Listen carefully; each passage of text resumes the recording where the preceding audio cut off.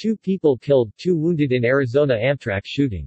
Members of a regional narcotics task force with both local and federal authorities were conducting a routine check on a stationary train when the shooting took place. Law enforcement officers were conducting a routine inspection of the Amtrak train when shooting occurred. 1 law enforcement officer and suspected shooter died in the shooting at Tucson train station. No deaths or injuries were reported among 137 train passengers and 11 train crew members. A shooting inside an Amtrak train stopped at an Arizona railway station left 2 people dead and 2 wounded. Members of a regional narcotics task force with both local and federal authorities were conducting a routine check on a stationary train when the shooting took place.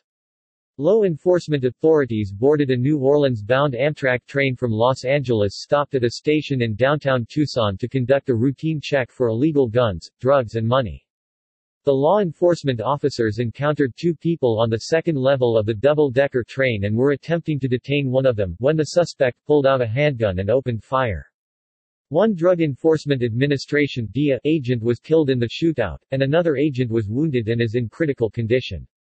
A Tucson police officer who rushed to help after hearing shots fired was also injured, but is in stable condition. After exchanging gunfire with officers, the shooter barricaded himself inside a train bathroom.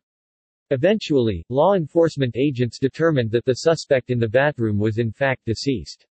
It is not clear at this moment whether the agents shot him or he took his own life.